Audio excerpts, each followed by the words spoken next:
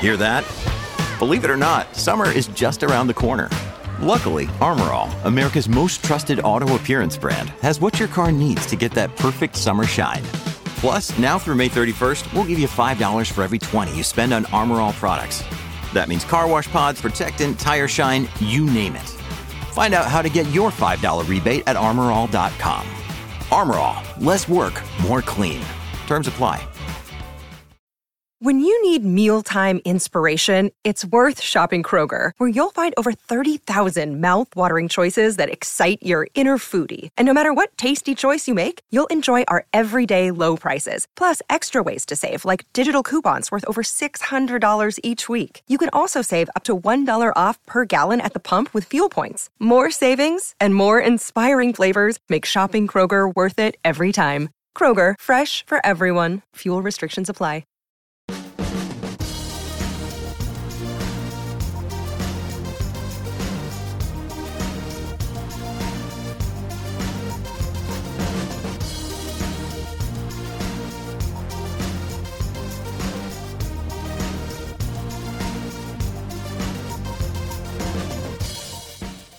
So hello there and welcome to another episode of the DNF1 F1 podcast. As always, my name is Adam Burns. I am your host for this episode, and joining me once again my co-host, Mr. Courtney Pine. Courtney, how are you doing this weekend? You okay? Yeah, hello everyone. I'm doing well. Just still sitting here digesting what has been a fantastic race. Absolutely, an unbelievable race of epic proportions. I mean, we've often complained that Formula One this season has been predictable. It's been very boring, by and large, because of how good Mercedes have been. Not that it's their fault, but that's just the nature of the sport these days. But today, all of the stars and planets and everything else just fell into line for what was anything but a great Grand Prix by all credits. I think it was one of the more memorable Grand Prix in recent years, and was won by Pierre Gasly, of all people, the AlphaTauri driver who we've often praised this season on this show since we started, as a driver that has not necessarily reinvented himself, but has had these setbacks last year at Red Bull. It didn't work out for him one reason or another. He was a shadow of the driver that he is today, and of course a year to the death of his best friend Antoine Hubert, coming through a very, very crazy set of circumstances, and it all culminated in him winning the Italian Grand Prix for AlphaTauri. His first win of his young career, only 23 years of age, and AlphaTauri's second win in their history, 12 years after the first win, their maiden victory under Sebastian Vettel no less, in the same venue, in the wet race that unfolded there. So first things first, Courtney. I mean, let's try and explain for those that probably didn't see the race in full depth. How on earth did we get to a situation where we expected a Mercedes 1-2 and ended up with Pierre Gasly winning the Italian Grand Prix on merit, of course? Well, it all started with a smooth start by Lewis, and I was already excited because I saw the McLarens make a great start. We had Carlos Sainz in second with Lando third. He got past Valtteri Bottas. So already there's all this story brewing with this race.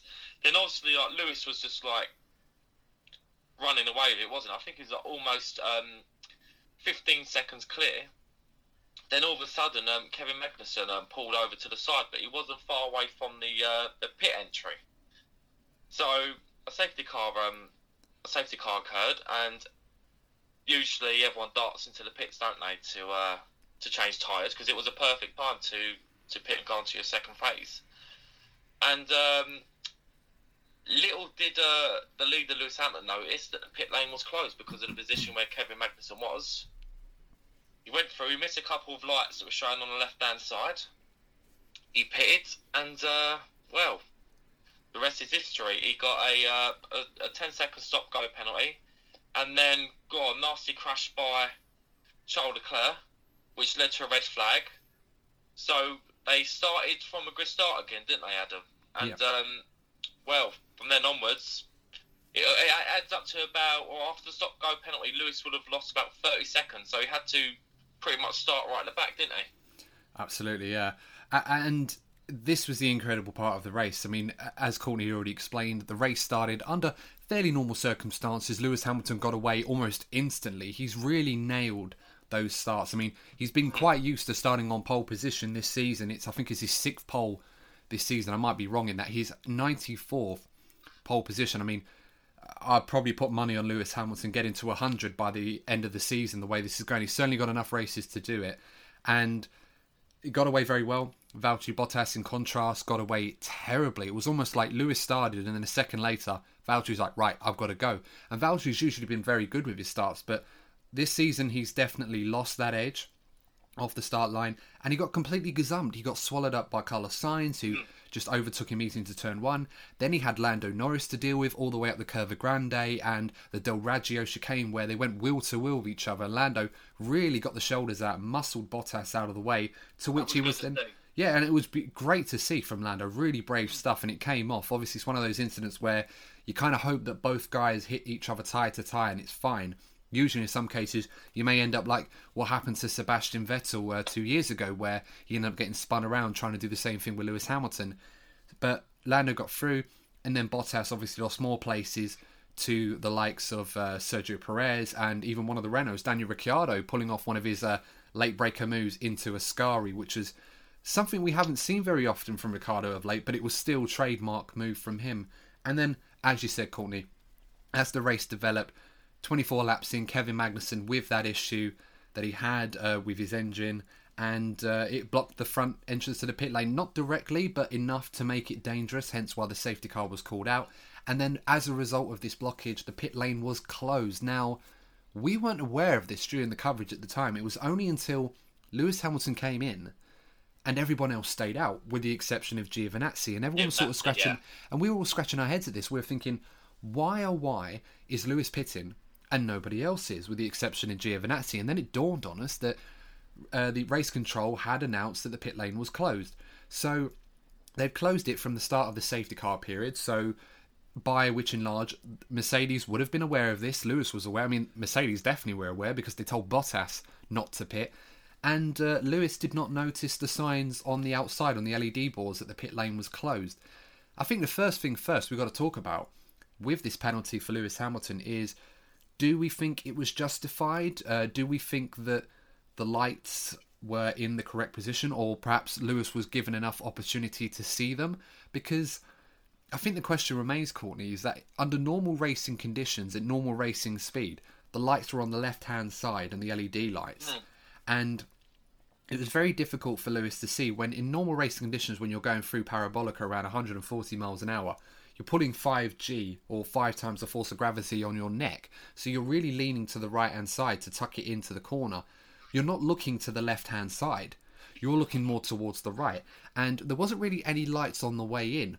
The only caveat to this is that Lewis was not travelling at full racing speed. He was slowed down because of the safety car. Obviously, they have to respect the delta.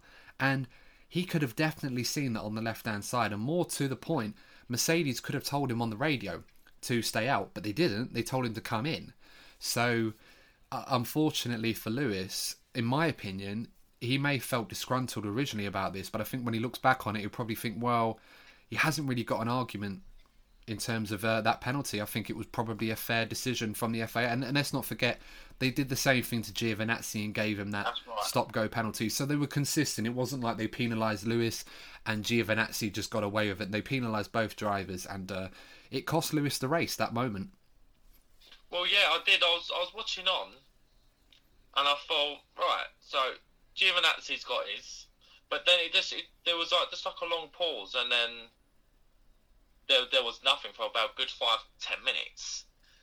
And then, like, as a Lewis Hamilton fan, like, I watched on, I just saw the graphic, Lewis Hamilton, 10 second. I just sat there, I was like, no, how's this going to go? You know, how's this going to go? It's going to start off right at the back, right at the back. It's going to have to catch up 20 seconds. But then I looked and I thought, I'm speaking as a Lewis fan, I thought, he's so far ahead in the championship. The championship itself for non-Lewis fans has been so bloody boring, hasn't it? Like, I know, because this is how I felt during Sebastian Vettel's dominance. It must have been so boring for non-Lewis Hamilton fans. It looked like he's peeling away yet again. I bet there was a lot of sighing going on. People tucked on their sofas, arms crossed, bored.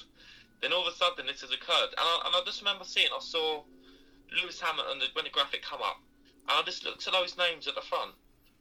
And I personally thought Carlos Sainz was going to do it. I thought it's going to be the day that Carlos Sainz gets that win. McLaren finally get a win since 2013, if I'm staying corrected. It was the Brazilian Grand Prix in 2012. It was Jenson Button was the last driver to win for McLaren so many years ago, and now he's doing punditry with Sky F1 at the actual race today. So, but you're absolutely right, Courtney. I mean, sorry to interrupt, but you're mentioning how mundane, I suppose, and tepid this championship battle has been, and by and large that's not necessarily Lewis or Mercedes' fault. Unfortunately, we're in a position where, because of what's happened with Ferrari over the winter, which has detrimented their performance massively, the largest I've seen in a long time, and Red Bull really just not able to live with Mercedes unless Max Verstappen is on top form and everything falls their way.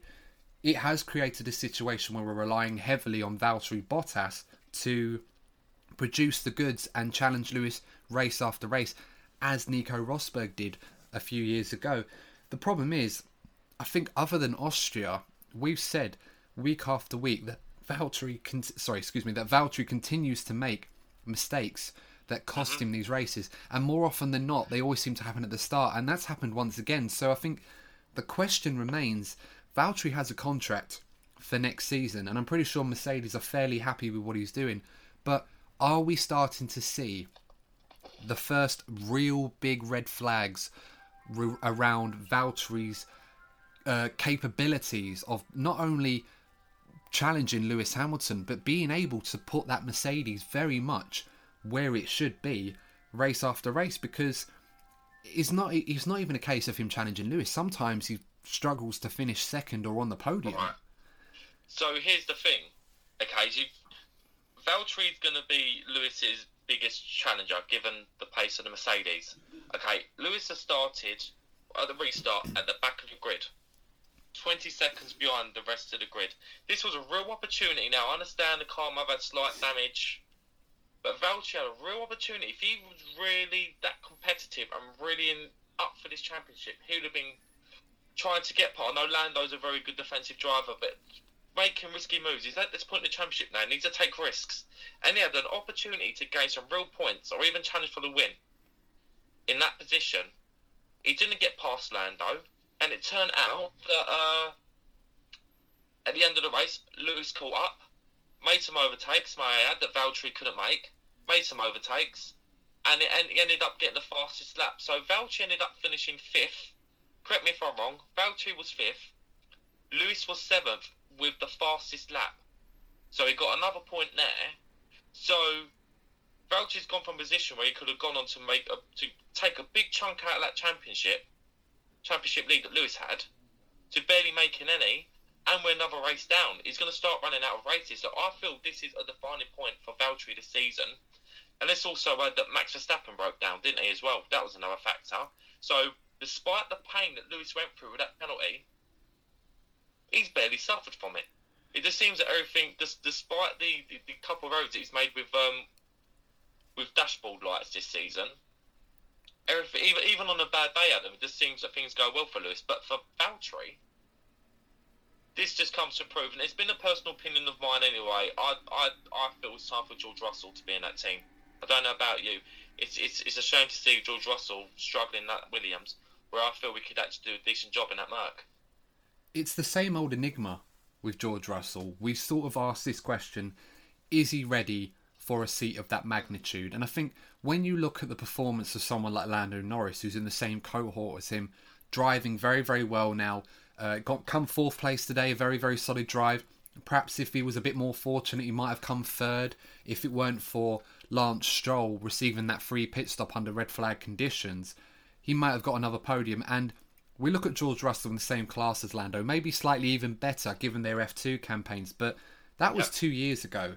And the question for George is, there's no intermediate seat he can move into to prepare him better for Mercedes. It's not like football where you look at a manager who's managed a relegation club, kept them up, they make the move to a club that's on the fringes of Europe to see how they cope with more pressure, more money in that, before they prove their worth, to see if they're ready for a top job to compete for league titles. In Formula One, there are similar opportunities to drivers, and George Russell would probably like an opportunity at a team like a Racing Point, who would seem like the natural progression to the Mercedes, in a way that Haas would be the next step to Ferrari, or AlphaTauri is to Red Bull. Unfortunately for George, this opportunity doesn't exist for him. This pathway doesn't exist. It's literally from the bottom team of the grid all the way to the very top. And that comes with added pressures and expectation. And in George's case, as much as I believe he's capable, you can't really make a fair assessment on his performances in that Williams car other than what he's done in qualifying.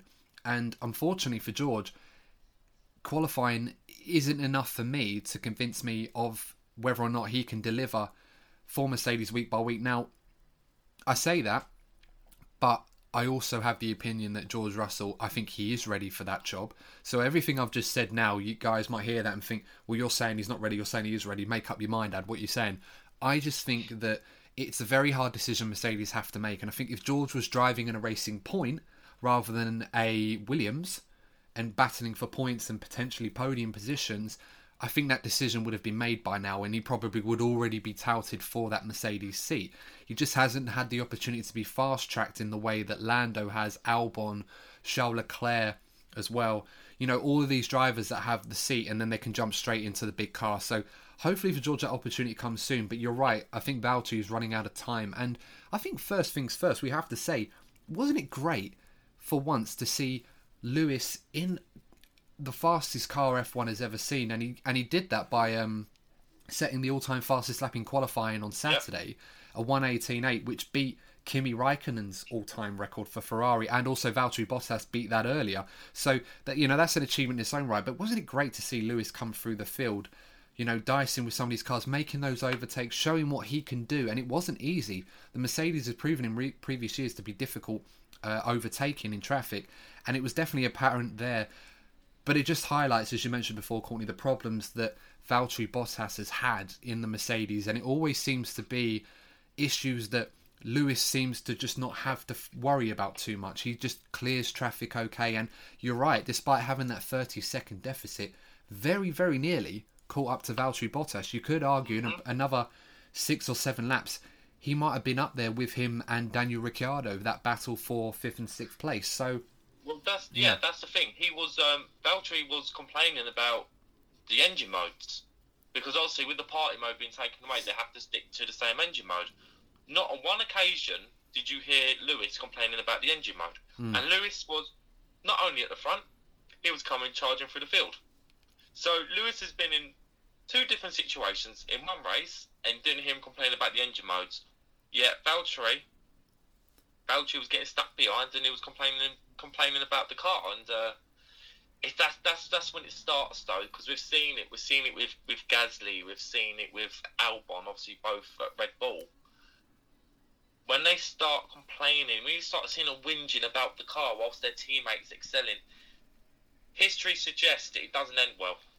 No, and I think on the evidence that we've seen already, perhaps this is not going to be any different in this case for Valtteri Bottas. I mean, we wish him well, but week after week we're starting to see more flaws and more chinks in his arsenal, if you like, or armour, I should say.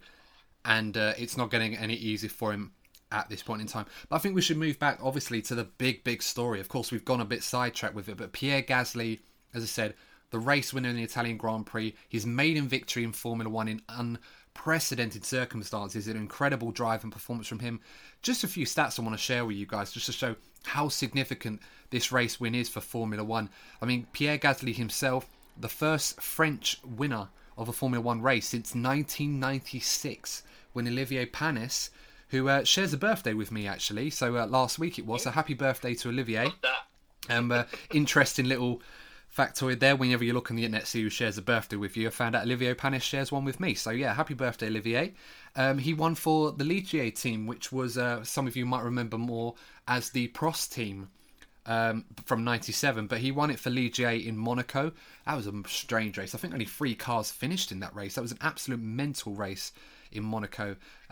AlphaTauri themselves, their second win in Formula One, if you include the Toro Rosso time, as they were rebranded this year as AlphaTauri, but their first win since 2008 at the same venue with Sebastian Vettel. So 12 years to that race. Incredible win for them. And first time that we've had a winner in the turbo hybrid era since 2014 outside the top 3 teams, believe it or not.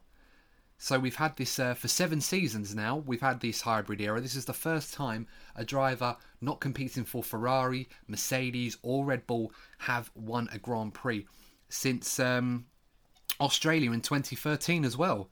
Which was, any guesses who that might have been, Courtney? Oh, did you say 2013? Yes, Australia 2013 was the last time we had a race winner outside the top 3 teams. I might know.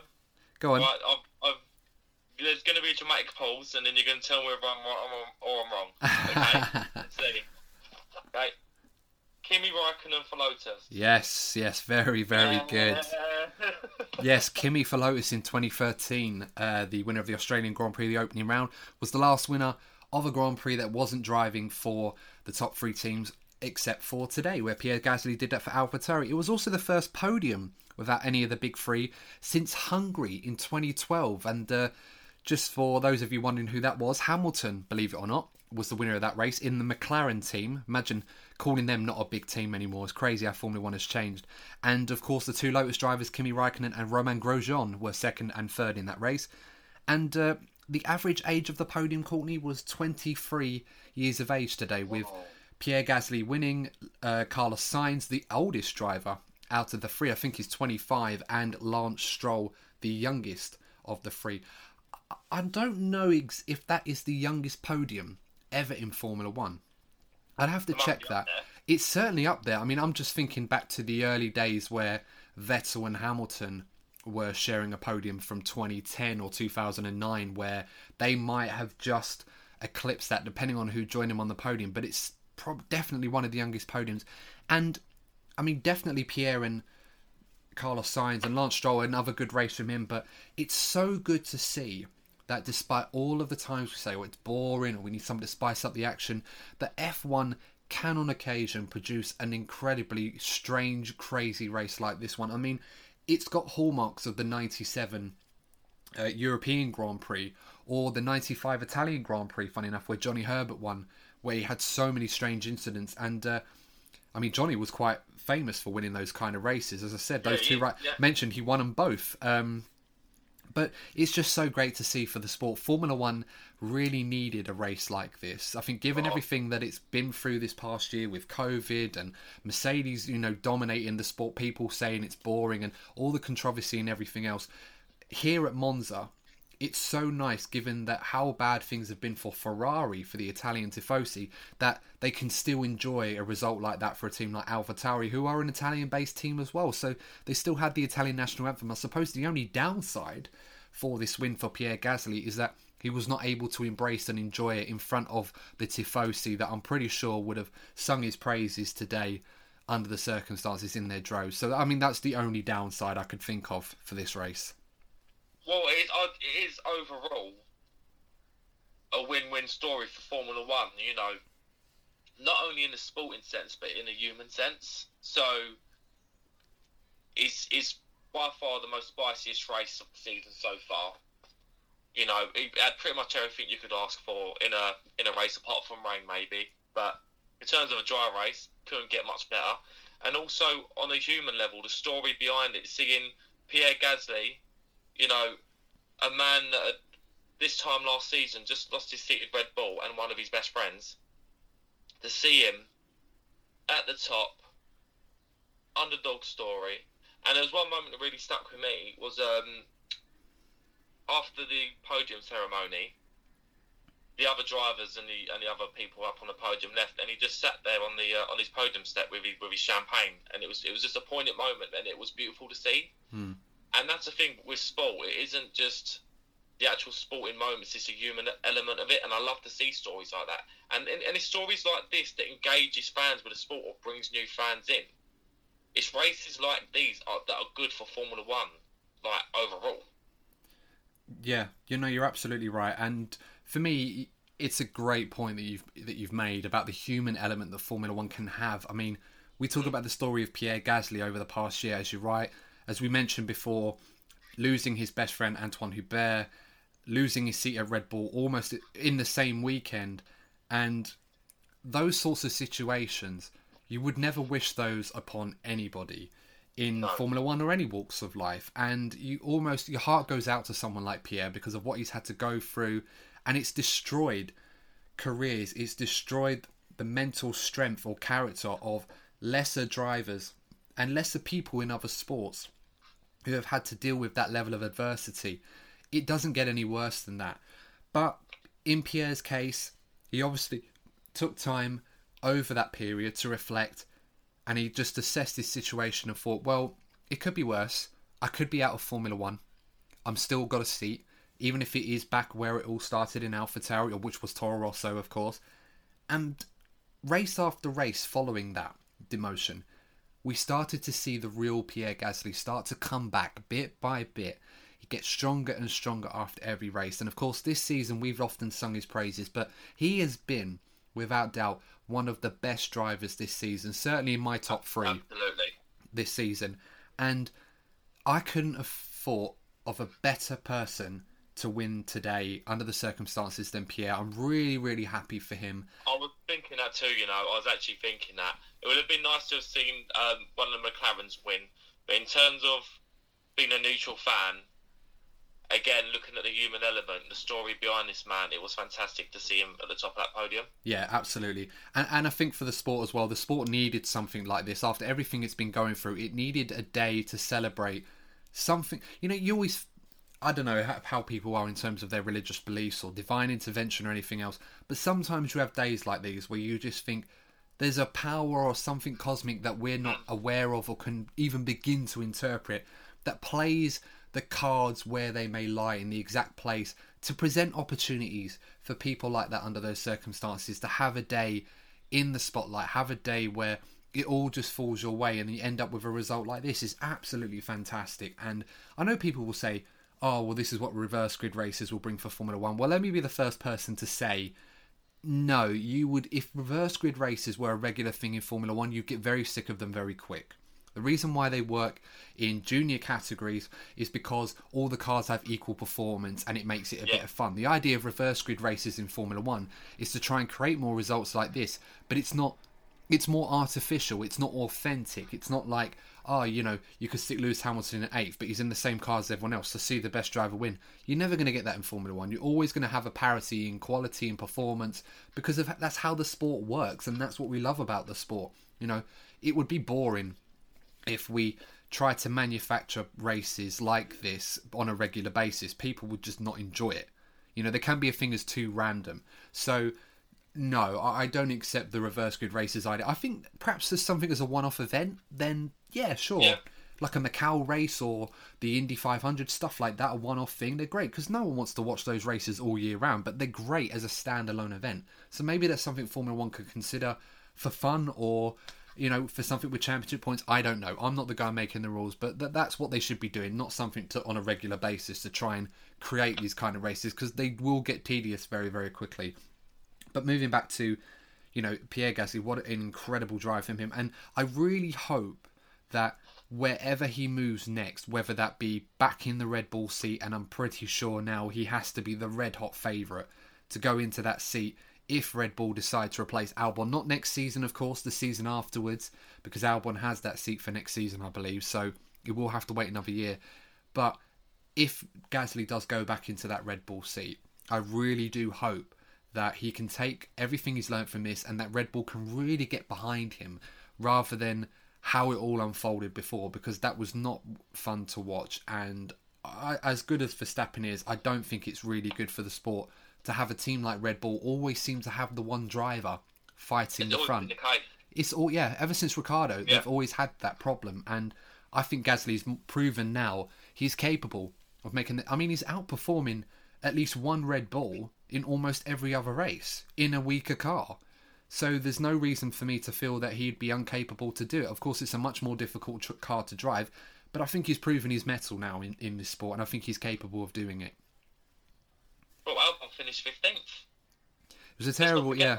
It was a hard weekend for Red Bull, and of course we'll discuss that briefly in the second part. But I think it's a good opportunity. Actually, we're nearly half an hour in to actually break halfway through. So sit back, guys. Obviously, get comfortable, grab yourself a drink and that, and we will see you in part 2 of the DNF1 F1 podcast.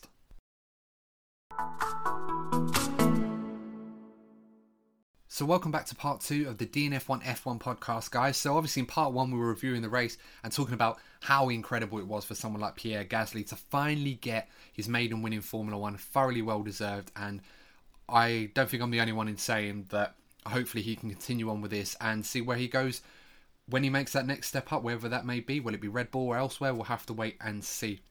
So moving from Pierre Gasly now, his heroics in that race, let's talk about Carlos Sainz and McLaren. So McLaren had otherwise a fairly spectacular race, all things considered. They will probably feel a little disappointed, I'm sure Carlos will, that he wasn't able to get the win. He was so close. Perhaps another lap or two, he might have been able to catch Gasly and overtake him. He was very close, but otherwise second for Carlos Sainz and fourth for Lando Norris. That's a very good result. Absolutely, yeah. Their best result in the turbo hybrid era, by far. And I mean, all things considered, it's probably very well deserved. I don't think I'm wrong in saying that McLaren didn't deserve that sort of result on merit. I don't think I'm wrong in saying that they absolutely deserved that. They were very quick in qualifying. They did a great job getting, as I said, Carlos got into third in qualifying. Lando a little bit further behind, but a great start from him. But they had the pace all the way through to really get that kind of result, even though we had the safety car and the red flag. If anything, the red flag probably hindered Carlos a little bit and prevented him from getting that win. Because before the actual safety car, they were in second and third, and they were comfortable. Valtteri was just behind, kind of in and out of a second behind Lando, but Lando had him covered, and it come to prove in the second phase. So McLaren were comfortable in second and third. I wasn't entirely worried they were going to lose those podium places. So, yeah, it must be mixed emotions from McLaren. So, coming into the weekend, they would have bitten your hand off for a second and a fourth. But given the circumstances, that was a real opportunity for them to possibly get a win. But let's not forget, Carlos Sainz wasn't actually that far behind Pierre at the end. He just ran out of laps.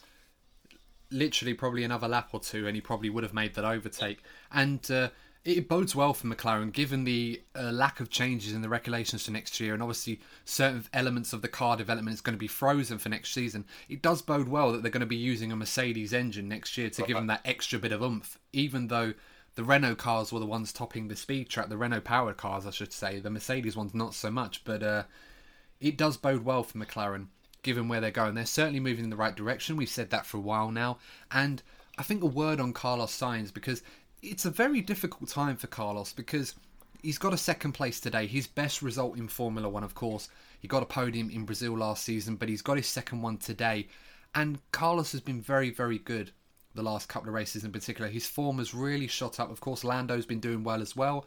But it's fair to say that Carlos is definitely the McLaren driver in form out of the two.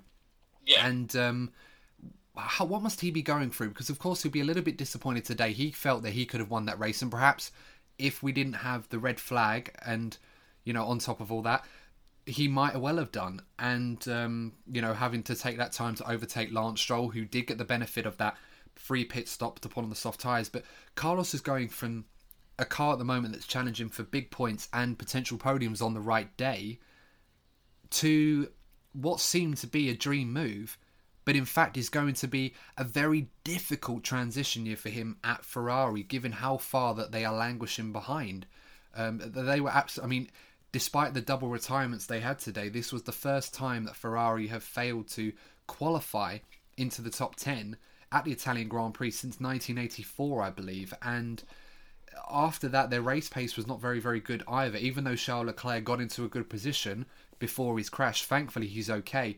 But otherwise, what is Carlos Sainz going to be thinking about, knowing he's moving from McLaren doing so well to Ferrari, who are struggling, for lack of a better word?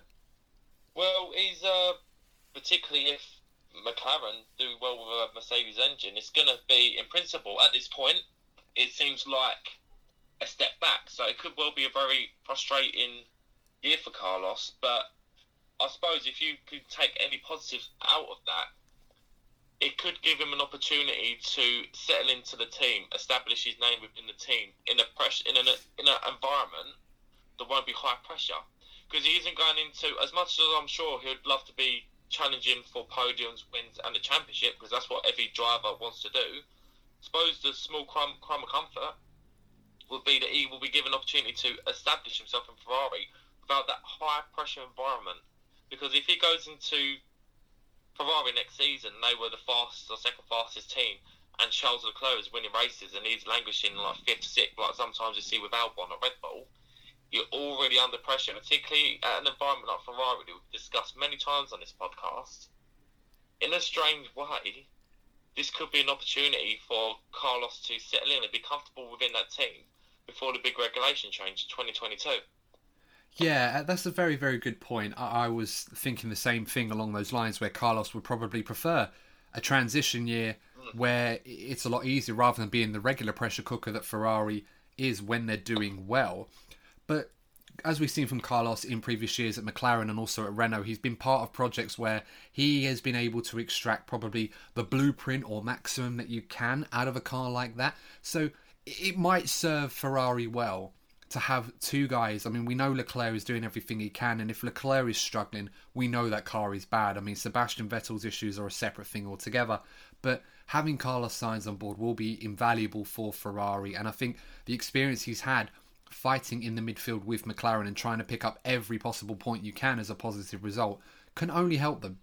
So hopefully it will give them a much better driver, and if the car is much more competitive in the reset of regulations for 2022, as we hope that it will be, we're not expecting any miracles for 2021, it's only going to help him and Ferrari. So for his case, today would be a great day, although perhaps it might take him a couple of days to sort of get over the potential loss of a race win, which is something that he's never had before either, of course, so it's a very difficult thing. But you can see of late, Carlos is really starting to find that level that I think Ferrari were hoping that they would see when they signed him earlier this year. So moving on from McLaren, otherwise a fantastic result for them, of course, getting on the podium, second place for Sainz and fourth for Lando, another strong drive from Lando Norris. We'll move over to Racing Point. Now, believe it or not, Courtney, we've talked about Racing Point potentially getting a podium, but as I've said on this podcast, I don't believe they'd got a podium this season until today. I think this is the first podium that they've got with Lance Stroll, who, for all, lack of a better way of putting it, played his cards absolutely spot on. I think, he had a very strange start to the race. He did get bogged down a little bit on the back end of the top 10, but obviously when the safety car came out, he didn't pit. When the pit lane was opened eventually, not obviously when Lewis pitted, it was reopened and everyone made their stops. He didn't, he stayed out. But then we had the red flag with Charles Leclerc, and that created the opportunity where Lance Stroll, running in second place, was able to get a free pit stop.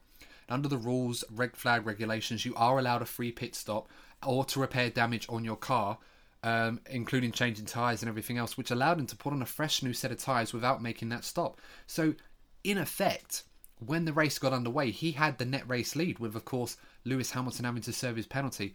How would Lance Stroll be feeling in your mind, Courtney? Because he responded after the race saying it was really a poor getaway from the second start of the race that cost him the race win today, because he had a very realistic chance of winning today. Again, I think he's another driver that if he was offered a podium at the start of the day, he would have taken it. And, particularly at the end of a race and the adrenaline still slowly leaving the body, you're going to assess every little thing and self-critique, because that's what Formula 1 is all about. It's all about extracting everything from yourself to be able to win. But I think, when I think of Lance Stroll, I think about his story this season, and has been the immense pressure he's been under, given the uncertainty over Sergio Perez, and he's been criticised so much. A lot of it's been said that he's only there because of his dad. Well, he didn't end up on that podium because of his dad. I don't think his dad offered kind of paid the FIA to put everything in place for him to be on that podium. So he'd done that all on his own credit. And yet again, again, it's another thing we've discussed. At least several times this season, he's been proven that was wrong. And today, yet again, is another example. And I think it's time the general fan base accept Lance Stroll as a solid F1 driver.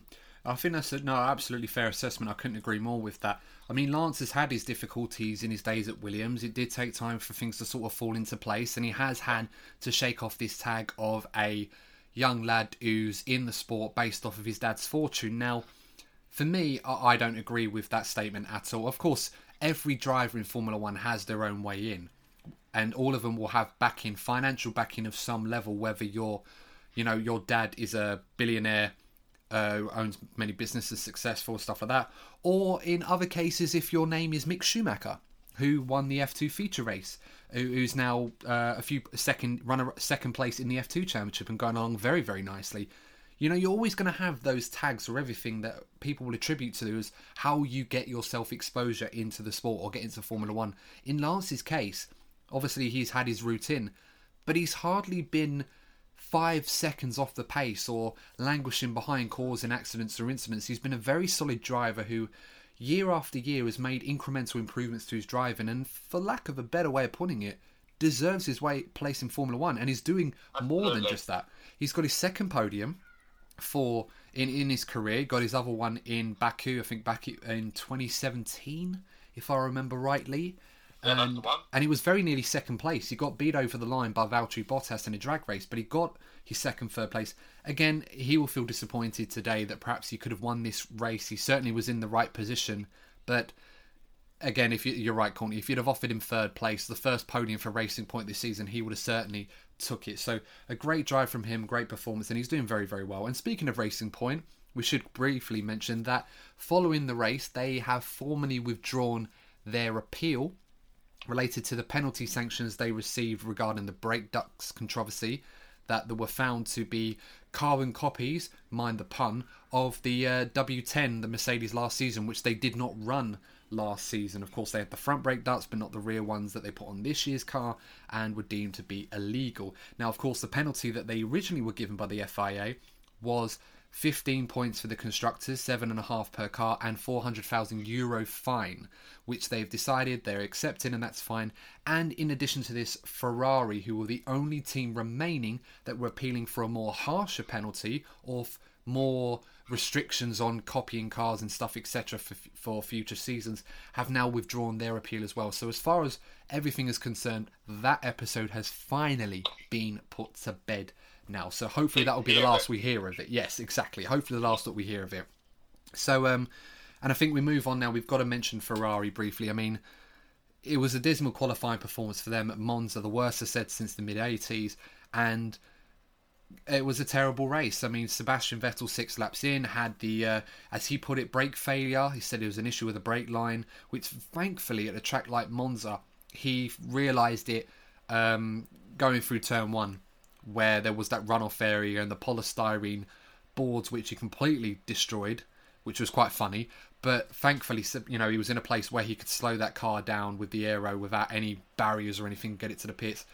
And Charles Leclerc, who had a terrible accident coming out of Parabolica, who seemed to have lost it when he got on the throttle on the outside. So, an otherwise very disappointing day for Ferrari, probably one of the darkest days in its history. I feel that Ferrari looks, it might sound extreme, but I think Ferrari looked like a joke today. I'd go that far. They looked like an absolute joke. Because not only were they slow in terms of pace, the mistakes that were happening with Vettel. Just seeing Vettel go through, it wasn't nice to see anyway, because you don't want to see a brake failure. But like the way they both went off the track, it was almost comical. Because it's obviously down to the flaws of the car. I'm pleased that Charles, because I was worried about Charles at one point, it looked pretty bad. Yeah. But not only were they struggling in raw pace, it's just simple things that are going wrong with that car. They're showing how flawed that car is in so many ways. Yeah, I mean, literally when it rains, it pours on Ferrari. Yeah. But yeah, no, that's absolutely right. I can't. As a Ferrari fan, I've never remembered Ferrari to be this bad. I mean, I know they had issues in the early 90s, but it was, as I said, they lost performance bit by bit. It wasn't this large a gulf between them and the leading cars in such a short space of time. It's just really bad. I mean, we're going to talk about more about why Ferrari are struggling in next week's episode when we're covering the Mugello Grand Prix, which is the F1 1000th Scuderia Ferrari anniversary race or something like that. I can't even remember what the title is. But next week's race in Mugello, it's the 1000th race for Ferrari in Formula 1. And I think, probably given the circumstances, not one that they're going to be looking to celebrate with too much aplomb, other than looking back on the history of the Scuderia, which, let's face it, is uncomparable to anything else we've seen in Formula 1 and probably almost any other sport. So hopefully for Ferrari that the race performance won't be as bad as we were expecting. But moving on to the Mugello predictions, I think we're going to cover this briefly because I'm aware of the sort of time on this episode. I don't want to run too long. But in this race, we haven't really had a proper F1 race at Mugello. This is going to be the first one that we've had. We've had test sessions before, so there is a history on this track. Ferrari may have an added advantage going to the data that they would have collated on this track and the history of this circuit being a Ferrari-owned circuit. Are we expecting any difference to the norm, or are we expecting another crazy race for this one, Courtney? I would love another crazy race, but I'd be surprised if we got one. It's a completely different circuit to Monza.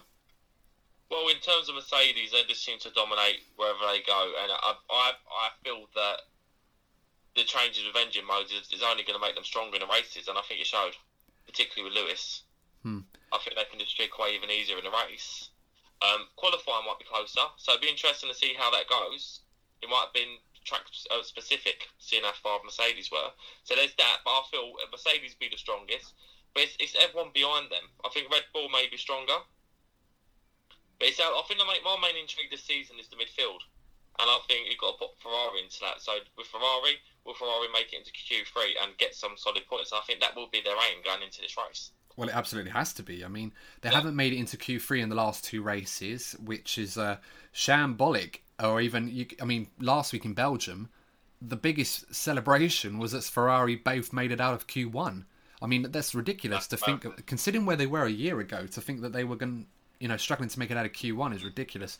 But yeah, I mean, I don't want to spoil this for a lot of guys, but Mugello circuit is designed to be a test circuit, so you may find similar hallmarks to the French Grand Prix and also the Spanish Grand Prix. Not to that level, but it's going to be a harder track to overtake than Monza is, for example, and some would like. So I'm expecting a strong performance from Mercedes. I think Mercedes are one of these brilliant teams where when they have this issue or in one race, they bounce back almost immediately, and sometimes with more ferocity than the previous races. It's almost like, kicking a lion when it's down and then all of a sudden it just comes up and takes over. That's literally Mercedes. I've never seen anyone do that like them. So I'm expecting a response from them. I'm expecting a response from Lewis and Valtteri maybe, but I think we'll probably go for the normal podium, I would say, and go Lewis, Hamilton and Verstappen for the top three. Yeah, because Max will be hungry again, because it was a very disappointing weekend for Red Bull. So yeah, you're going to have not only an angry Mercedes, you're going to have an angry Red Bull as well. Yeah, very surprising. Yeah, doesn't it? An angry Bull. Yeah, yeah, no, very surprising. Whereas, yeah, no, terrible. But yeah, I'm not going to put the sound effect in there for the benefit. I'm just going to roll with that. But yeah, very difficult week for Red Bull. They just didn't seem to have the pace for whatever reason, and Max had problems with his car, and that took him out of the race. And it's a shame because he might have been able to pick up something from it. And Alex Albon. Oh, man, everything that can go wrong for Alex. I mean, his pace wasn't there. He had that penalty at the start with that collision earlier on. And obviously just about managed to avoid an accident at turn one of the first lap. So very, very difficult weekend for Red Bull, but I'm sure they will respond in kind in the next race. So the final part of this episode of the podcast, big news regarding... Actually, no, quickly, just mention, obviously, Renault being rebranded to Alpine Racing for next season. So I'm briefly going to go over this, guys. I'm not going to discuss it too much, but Alpine Racing are like a sister brand, if you like, for the Renault team, like a French racing company who have ties with Renault Racing, and Cyril Abiteboul, of course, the team principal at Renault, forefront in this change, where it's going to be rebranded as Alpine Racing Team. They have a World Endurance Championship Racing Series, if you are interested in what they're all about, and it's going to rebrand the colour of the car. So it's going to be the blue and black livery that they don with the tricolour French flag, and also on the front and at the back as well. So it looks like Fernando Alonso is going to be driving a blue Renault car, if you like, after all in 2021. So that'll be interesting to see. So we've now got Alpine Racing, Alfa Romeo, AlphaTauri. I don't know about you, but I think David Croft, the Sky Sports F1 commentator, is going to have a field day getting all of those out. Hopefully, for his sake, they don't all end up on the same piece of track at the same time. That'll be fun to commentate over. But nonetheless, yes, so the final part of this episode now. So obviously we want to pay massive homage to this very, very sad news that Williams Racing, Claire Williams and Sir Frank Williams are now removing themselves. They're stepping down from their posts as the team owners and team principals of the Williams Racing team now, effective from the Monday the 7th of September, to be replaced by new investors and new owners, Doralton Capital, who are keeping the Williams name. But above all else, what an incredible history this Williams team has, and it's such a shame for it to end in the manner that it is, and they will certainly be missed. But I'm just going to run through some of the career stats for Williams team. So obviously originally founded by Frank Williams as Frank Williams Racing back in the 1960s, 1966 I remember, if I remember rightly, 54 years ago, but obviously 43 years as Williams Racing back in 1977. And obviously their career stats was follows: 739 races, only Ferrari have competed in more, 114 wins, 312 podiums, 128 pole positions, 133 fastest lap, 9 constructors championships and 7 drivers championships, the last of those back in 1997 when Jacques Villeneuve was the drivers champion that season. I think first and foremost, Courtney, what we've got to say is an incredible achievement for Williams, a dream that Sir Frank had many, many years ago, being involved in motorsport, to start this enterprise, this dynasty, this franchise that Williams Racing are. It's such a sad day to see that it's finally come to an end, or at least with them at the helm of it. Yeah. I mean, back in the 80s and the 90s, they were pretty much the hallmark, generally speaking. They were the most consistent team, them and McLaren, around that time. And yeah, it is sad because it's the end of a long story. That they've been a defining part of Formula One. And yeah, I know it's gonna be nice to keep the Williams name, and they have given up the reins of the team for the sake of the team, for them to be more competitive. But Williams without the Williams, not quite the same, is it? No, it's certainly not going to be the same. But of course, we should reflect fondly on their proud history. As you've mentioned, they were the dominant force back in the 80s and 90s for many of that time. They were the big team in Formula One. And the stats speak for themselves. The story of a young man, a businessman, making a team from scratch, not a manufacturer team as well, which wasn't the norm back in Formula One. We had a lot of rich people and business people putting in entries that sort of came and gone very, very quickly, where the manufacturers remained. But Williams held on to that, like McLaren did, of course, we should mention, at the same sort of era. But Williams, they epitomise what was so good about Formula One, and also British racing of Formula One as well. This is the last British-owned team, which that's now changing hands. Of course, we've got such a history of British racing, but none of them compare to what Williams are. And I think on behalf of us here at the DNF1 F1 podcast, all that's left to say is that we wish Claire Williams and Sir Frank all the best in their future endeavours in Formula One, and just thank them for everything that they've done. I mean, listing some of the drivers that they've helped put through. I mean, we mentioned George Russell, a future star in the making. We've got, obviously, Nigel Mansell, Alain Prost, Jacques Villeneuve, world champions, Ayrton Senna, of course, the late Ayrton Senna, Nelson Piquet, Riccardo Patrese, Keke Rosberg as well. So many great champions in that team. And Nico. Yes, Nico Rosberg, of course, yeah, forget Nico. Jenson Button, Ralf Schumacher. So many great drivers in that Williams team that have come through that one way or another. It's a team that has had such a proud history that only Ferrari can boast better numbers. But even then, it's just such a rich family environment where it's so many great people. And I'll tell you what, guys, if you ever go on a factory tour or any Formula One team, Williams is definitely one of the best ones to go to. I absolutely kid you not. And as I said, it's going to be such a shame to not have them in the Formula One paddock. Of course, their last win back in 2012, the Spanish Grand Prix, where Pastor Maldonado, the legend, the GOAT of all GOATs, Pastor Maldonado at the Williams team. I can't believe we almost forgot him, Courtney. How could you forget Pastor? Could never forget Pastor Maldonado, the legend of all legends. I'd like to say a couple of things, though, yes. when it comes to Williams. You know, when you mentioned a thank you, you know, I'd like to thank Williams as a fan of the sport. You know, I'd like to thank them because the impact they've made on the sport, because they are, you said it yourself, they're a big part of what has made the sport today. Some of the innovations that the Williams team have come up with, like I remember it being mentioned about the active suspension in the early 90s, and it might sound nerdy, but these are these innovations, steps forward in technology that have helped the motorsport industry. Like you can't underestimate.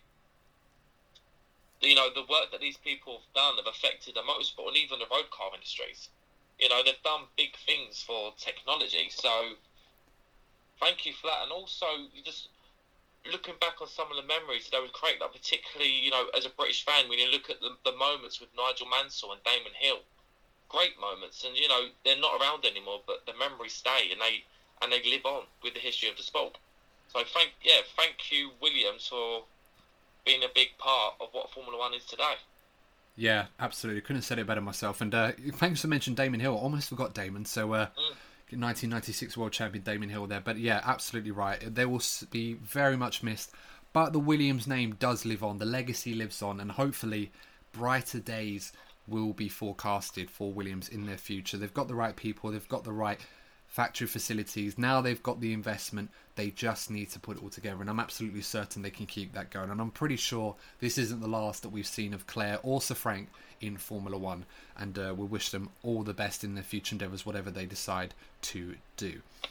So on that note, obviously a lovely tribute to the Williams team and a fantastic race weekend that we've experienced. Of course, our next race in Mugello this time next weekend, we will be doing our next DNF1 F1 podcast. So make sure, for those of you that haven't already, make sure to like, share and subscribe to this video if you're watching on YouTube, and also follow us on your favourite podcasting platform, whatever it is you're listening to us. We really appreciate your support, and follow us on social media too. That's DNF1_podcast on Twitter and Instagram, I should say, and DNF1-F1 podcast on the YouTube channel.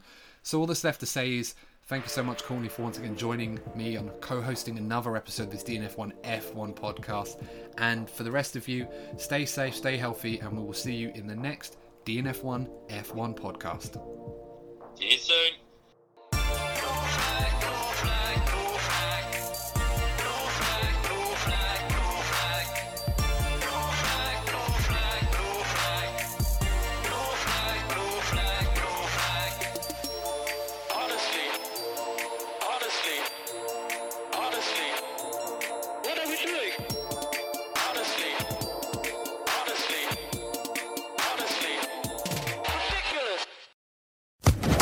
Social Podcast Network.